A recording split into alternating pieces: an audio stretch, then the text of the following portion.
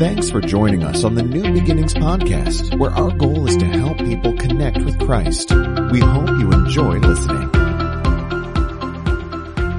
Before we get into the idea of Renovate, I want to talk to you about why Renovate is in January and why we're talking about it this week. There is definitely something to the beginning of a year that gives us the impression, at least, that there's like a turning of a new leaf, a turning into a new chapter, a new season is beginning. We always look at the calendar like that, and many of us, we have New Year's resolutions. Did anybody make a New Year's resolution, or do you just start your year with a little bit of like, I got some new goals, some new thing? Nobody? Two of you? Okay, great. Because many people have been practicing this idea of New Year's resolutions, and I thought I would share with you what the number 1 through 10 resolutions are, and what you're going to see is, well, we're all the same. We all have the same issues. We all have the same problems. We all have roughly the same goals. How many of you know it's a good idea, like, eat healthier?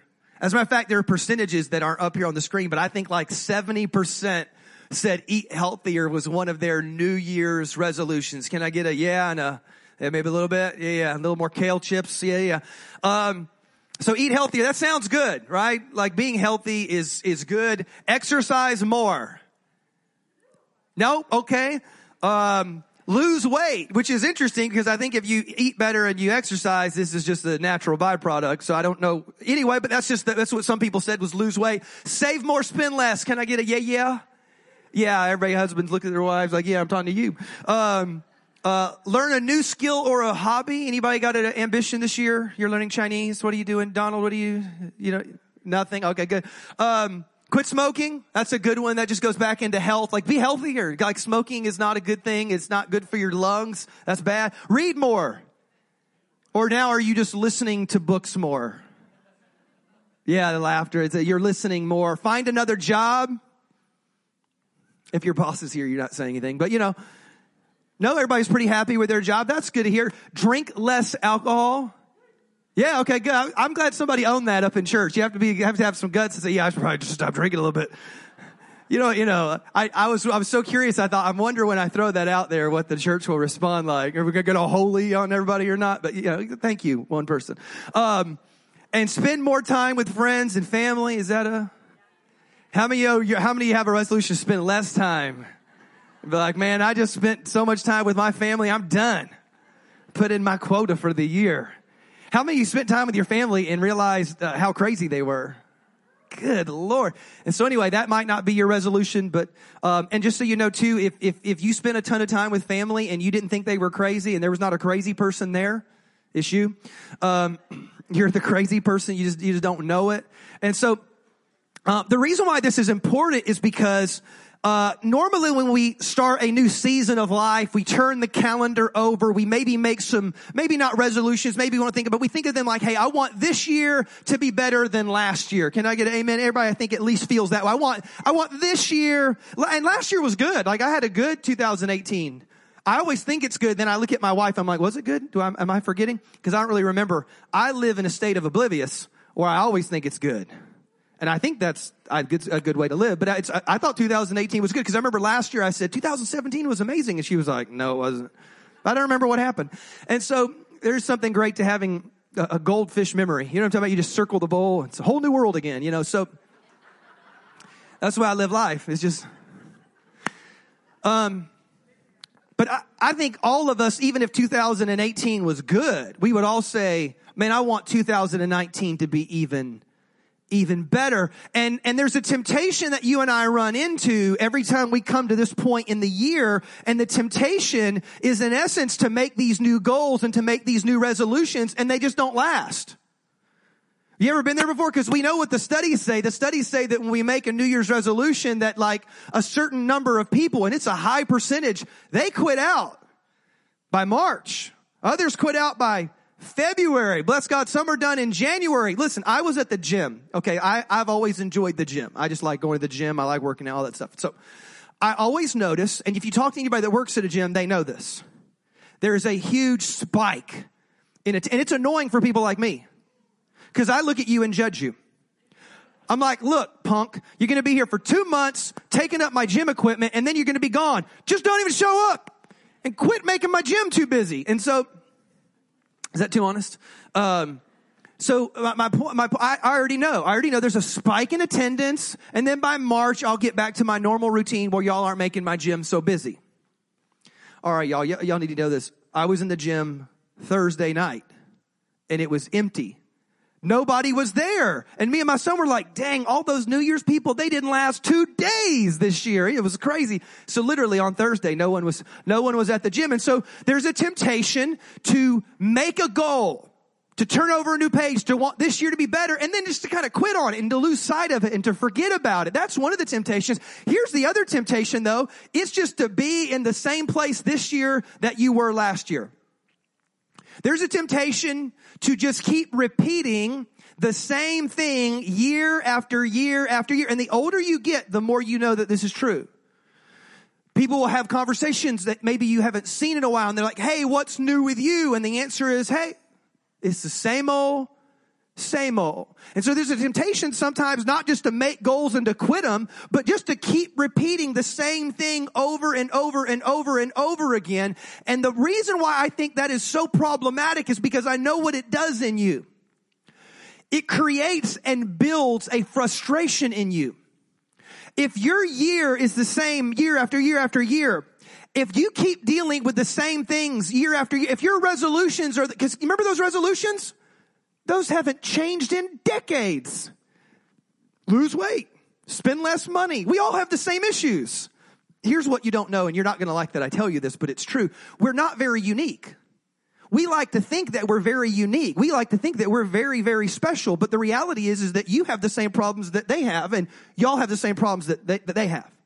You just don't know exactly. The details may vary a little bit, but we all have some of the same problems, whether it's our health, whether it's our kids, whether it's our marriage, whether it's our money. We all have the same things. And so we end up conforming to the patterns of this world. That's why we all have the same issues. As a matter of fact, just so you know, if you think you're really, really unique, you need to know that there are people in New York that design clothes that they know you're going to buy. And they've never even met you before. And this is why people in their 20s kind of all look the same. And people in their 30s, they kind of all look the same. And bless God, when you're in your 70s, you don't know, because they jumped off the fashion train at some point and said, screw it, I'm done. And so it just depends on where they jumped off at. But we all, and what's funny is when we're in our 20s, we think we're so unique and we try to be different. But then by the time we're in our 30s and our 40s, we all kind of want the same houses. This is why if you go into a neighborhood, there's like 5 houses that just repeat every 5th house is. And we're like, oh, that's so beautiful. I want that house. But we realize if you just go 5 houses down, it's the same house. Or we all drive the same cars. You ever notice that? We all drive the same car. Because what happens is in life, we eventually just start conforming to the world that we live in. And listen. This is so problematic because if there is a underlying frustration in you, if you keep banging your head against the same wall, if you keep running up into the same obstacles, if you keep repeating the same mistakes, it creates incredible frustration. And here's what I know about you because I counsel you. When you get really, really frustrated, you do one of 2 things. One is that you just run away. Like I know too many adults that they run into the same issue with their marriage, the same issue with they just run away.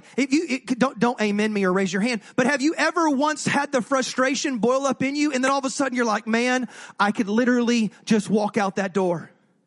I could literally go pack a bag, get in my car and just go. I could literally walk into my office and say, take this job. You have been so and again, the idea is if I run away, I can run away from all of my problems. And the problem is that if you run away, wherever you go, there you are. And what you don't realize is that you cannot actually escape you. You cannot outrun your inner demons and you cannot outrun your problems. They carry with you wherever you go. So you could run away, but bless God, you will drag that stuff with you. Now maybe you don't run away. Maybe that's not your MO. You don't run away. Maybe you stay right where you're at, but the temptation for you is not to run away, but to re-choose. All right, let me make sense of that. Have you ever looked at some of your frustrations in life and thought, well, yeah, I'm frustrated with her, but I chose her. I wonder if I could re-choose. I'm going to unchoose, and then I'm going to re-choose. You know that job I'm so frustrated with, that boss I'm so frustrated with? Well, technically I took that job. I needed it, but I took it and I chose it. So you know what? What if I just re-choose? And again, the problem will be that wherever you go, there you are. And you can't make a clean break from all your issues. You will carry it with you. This is why second marriages have a higher divorce rate than first marriages. You ever thought about that? The reason why is because if you run away from one or re-choose to another, but you carry yourself into that one, what you have to recognize is that of all the different marriages that you have, the only common denominator is you. And that's not a very fun thought. I'm sorry, this is not my best Joel Osteen sermon right now.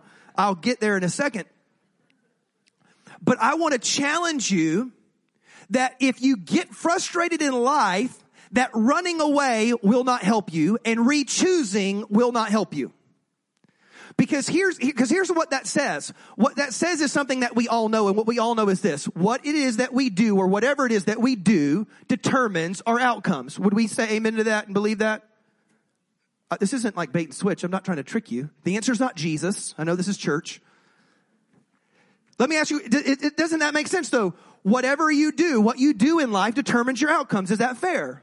It's so fair. It's so true. We would call this the principle of the path, that the attitudes and actions that you take ultimately lead you to a destination. And this is the brutal part about this. Your intentions don't matter. Because I believe all of us, minus two of you that are crazy, but almost all of us have really, really good intentions. We're genuinely good people. Like, I believe that about you. Maybe I just don't know enough, but right now I believe it about you. What you do, and the principle of the path just simply says this. If your intentions are one thing, but you keep doing this, it doesn't matter what your intentions are. What you do will eventually produce outcomes. That's the principle of the path, and it's a principle that you cannot break. You can only break yourself against it. It's just true. But. I think there's something deeper that I want to talk about in this series. And it's not just what you do, because we would all agree that what you do determines your outcomes. In this series, I want to go one level deeper, because what I want you to realize is this. What you believe determines what you do. That every one of us has some type of fundamental underlying belief that drives all those things that we do. And many of those beliefs are unconscious.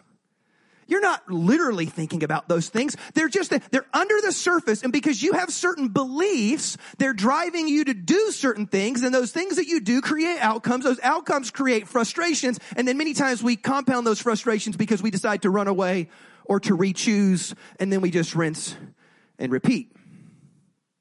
Listen to what the Apostle Paul says, because he shares with you this incredible insight. And it's so quick, but it's so brilliant. Listen to this. Romans chapter 12, verse number 2 says this. It says, do not conform to the pattern of this world, to which we would all say, I think that's a good idea. Because when I look at most people are struggling, and most people are struggling in their finances and are in debt, or most people are kind of struggling in their marriage. We are surprised and pleasantly surprised when we find people like, man, they have the best marriage, or man, they have the best kids and their parenting, or look at how they're doing financially. Look out there. We're pleasantly surprised, because the typical pattern of this world, which is roughly what we would call a sinful pattern, something outside of God's best, it creates pain, obstacle, and heartache. And so Paul's saying, don't be like everybody else. Don't conform to the pattern of this world. Actually, I want you to be different, and I want you to be transformed. I would say transformed. Now, here's what's cool about this word. He says, be transformed by the renewing of your mind. That word transformed actually is the word metamorphosis. Now, if you went to science class at some point and you paid attention, you know that metamorphosis is the little caterpillar turning into a butterfly. Yeah. That it was one thing and now it's something completely different. Like if you were to show one thing to a little kid that didn't know any better, and you show him little hairy caterpillar, and then you show him beautiful, colorful butterfly, you would say that's a radical transformation that's taken place. That's a metamorphosis. And so Paul says, he goes, hey, don't end up falling into the traps of the patterns of this world and turning out the same old. Don't do that. Actually, what God wants for you to do is to go from one thing to something completely different. He says, I want you to be transformed or metamorphosized. And you're going to do it by the renewing of your mind. Now, here's what that means. Transformed lives are the result of a renewed mind. And this word renewed, it's actually the same word as renovate. I want you to think about that. So Paul says, hey, so that you don't fall into the frustration that everybody else has, so that you don't end up year after year, so that you don't end up thinking I got to make the same bless God resolutions year after year, so that you don't fall into the same sins, the same issues, the same problems that everybody else has. I actually want you to be different. Not just different, but like radically different. And the way that you actually break through, the way that you break away, the way that you change the future trajectory of your life, it's not by running away. It's not by re-choosing. It's by transforming. And the way that you do that, everybody say renovate. Renovate. Renovate is the way that you actually pull this off. That literally renovation, and if you're taking notes, this is what renovation is. Renovation is taking out all the old stuff and putting in the new stuff. Has anybody ever done a renovation? You don't want to even admit to it. That's how painful it was for you. My friend's sitting here on the third row. And they went through a renovation. Now, when I first bought my house in Livermore, I had the fortunate situation to where like I could do a mild renovation before I even moved in. Now that's incredible. So that's just the blessing of God, right? So I didn't have to live through the renovation. There was a changeover, and then I was able to do just some minor. I think we did some paint and some floorboards and just some minor stuff. But I've never had to do, praise the Lord, a legitimate renovation, but my friend has. And here's what I experienced through them. Is that renovation is always messy, and it takes longer than you think. Can I get an amen? It costs more than that guy told you it was going to cost. It took longer than that guy. You know what guy I'm talking about, right? Plumbers, yeah. So he's got an image to him. He's a guy. Because a woman would never do that. But a guy. He lied to you about how long it would take and how expensive it was going to be. And things were never quite. So anyway, they can be messy. And then here's the other thing that we think about renovation, though, is that renovation can make something look incredible. Do you know what my favorite part of watching those shows where they flip or flop, where they buy a house and renovate it and do all that? My favorite part is just the ending. I really don't care about the bulk of the show. Do y'all feel the same way? I literally can see, give me that crappy house. And then fast forward all the way to the end. I don't care how you got there. I just want to see this beautiful finished product. But that's television.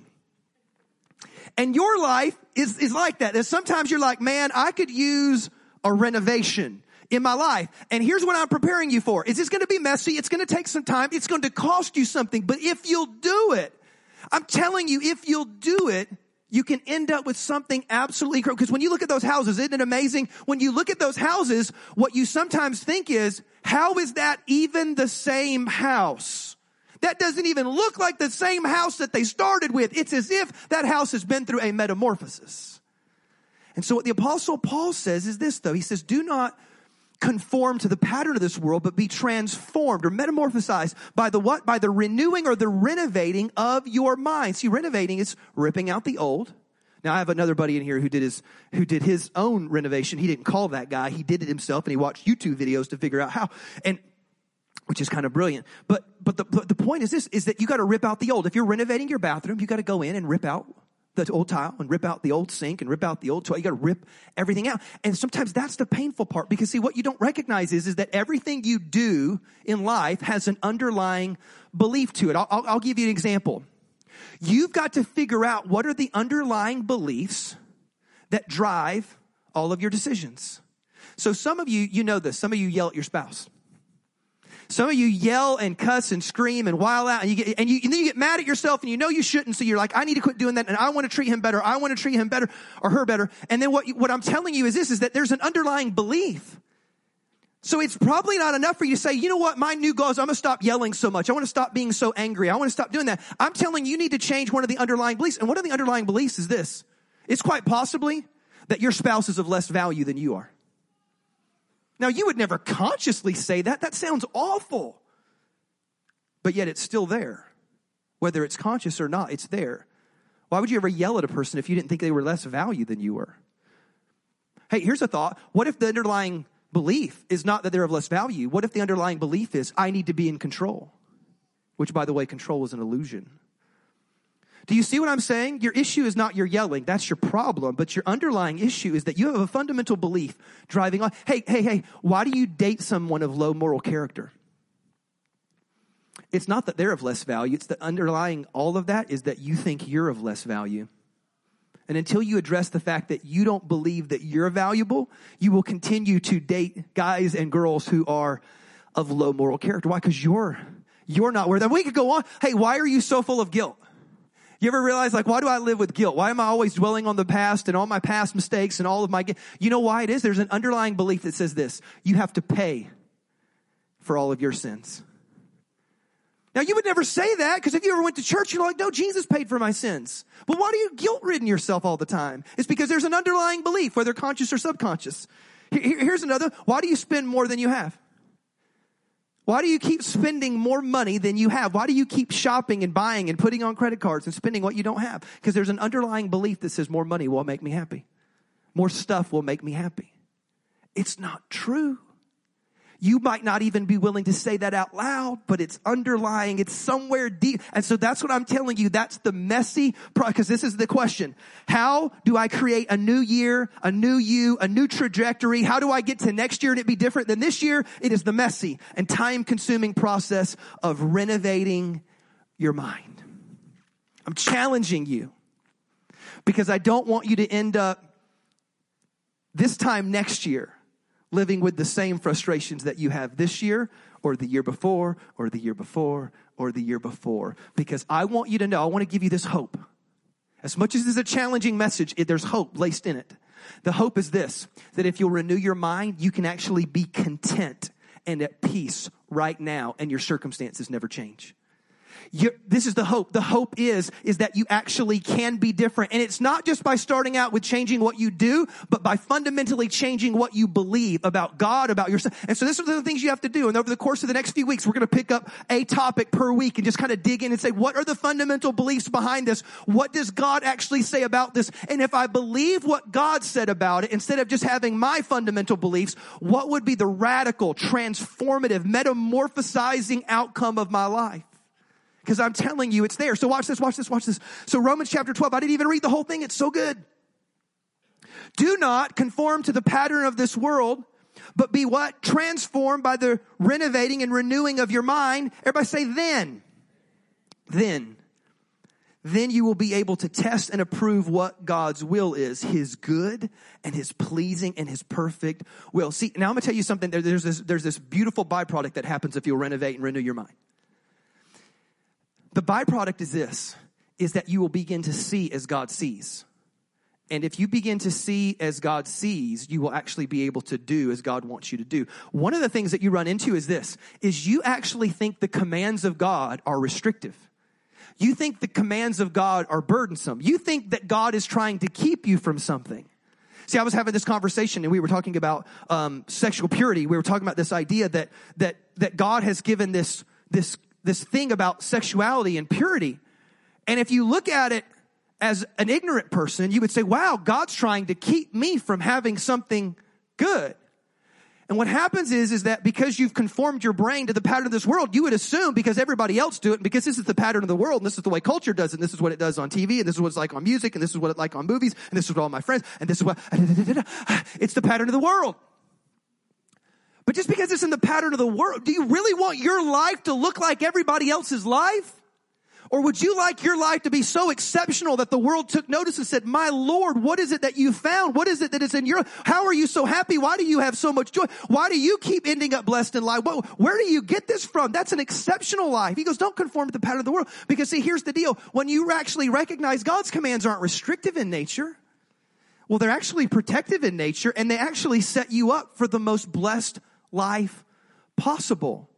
See, the only way that you can go to that, where you look at God's commands, you're like, oh my gosh, this is brilliant, is you renew your mind. Because as long as you live in that state where you live according to the pattern of the world, you can look at the commands of God and just see them as burdensome and restrictive and, oh my gosh, this is lame. This is just more. They're not rules. It's not like God thought up a bunch of stuff and said, hey, I'm going to label all this stuff sin and then see if they'll be good or be bad. How ridiculous is that? Actually, the world is God set goodness in motion, and evil is anything that is goodness corrupted. And he says, hey, just stay away from that. It's no different than a parent saying, hey, don't do that. That's not going to, no, you're going to fall. You're going to hurt yourself. No, that's not bad. Don't stick your finger in the light socket, son. That's bad. Don't run with scissors, sweetie. That's dumb. And so God didn't look at stuff and say, if you do it, it's bad. No, he said, no. These are the things that will create bad outcomes in your life. Stay away from those. Because sin is anything that hurts you or hurts others. That's all sin is in its simplest form. And so when you realize that, all of a sudden you start looking at the commands of God and you start thinking, they're not restrictive, they're brilliant. What if I had done that? Because if you talk to anybody that's lived a life of brokenness, when they look back, they always sit there thinking, man, I wish I would have avoided that. I wish I could go and redo that. I wish I could go and have that as a do-over. I wish I could have a mulligan here. You ever said this? I wish I knew then what I know. You have to be over 40 to pull that off usually. Because you have to be over 40 to have some sense about you to realize, oh my gosh. You ever said this before? You ever looked at if you had good parents, this is very true of you. When you were a teenager, you thought your parents were stupid. And then there's a saying that says, the older I get, the smarter my parents became. They didn't get smarter. You just finally woke up and figured it out. You got woke. All you did was realize, holy smoke. And it takes some time, and the worst thing we can do is have to learn everything the hard way. Versus saying, God, what if I just trusted you? And if I would renew my mind, and what I mean by renewing my mind is this, I'm not talking about new information. Have you ever noticed this? You've never done anything crazy or ridiculous or foolish and stupid, got to the end of it and said, man, I didn't even know. You ever done something illegal, got hemmed up, got arrested, and be like, officer, I just didn't know that was illegal. Of course you haven't. Which proves to you this, knowledge was not your issue. So we're not talking about knowledge, we're talking about belief or what you are convinced of. I'll put it to you like this. All the resolutions, the first 3 had to do with eat less, exercise more, be healthier, all that stuff. Now let's be honest. Let me make this really, really simple. If you eat McDonald's every day, that will be bad for you. Is that new information to anybody? No. If I said eating bad all the time is going to be bad for you, that's not new information. But yet every year the resolutions are the same. We need to eat better, exercise more, and be healthier. Knowledge is not our issue. At some point we have to go from knowledge to belief. Or maybe we should put it this way. Being convinced in my soul. Because many of us know the commands of God. We have knowledge, but we're not actually convinced that God is wise, that God is right, that God's trying to protect me, that God's trying to bless me. And that's why all these commands exist. They're not restricting me from anything.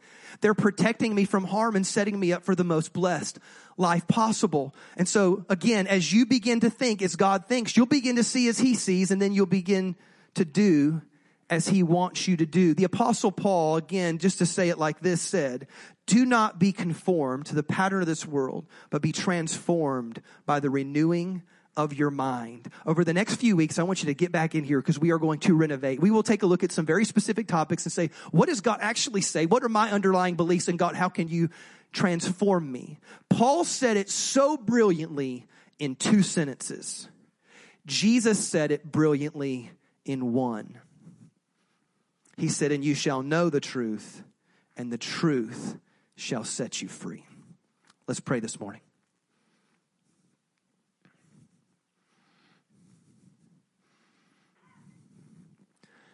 Heavenly Father, I pray, God, that this year you would do something incredible in me. That, God, this year, maybe you would reveal to me some things that I believe that I'm not even aware that I believe, and they're underneath somehow. But, God, would you reveal them to me?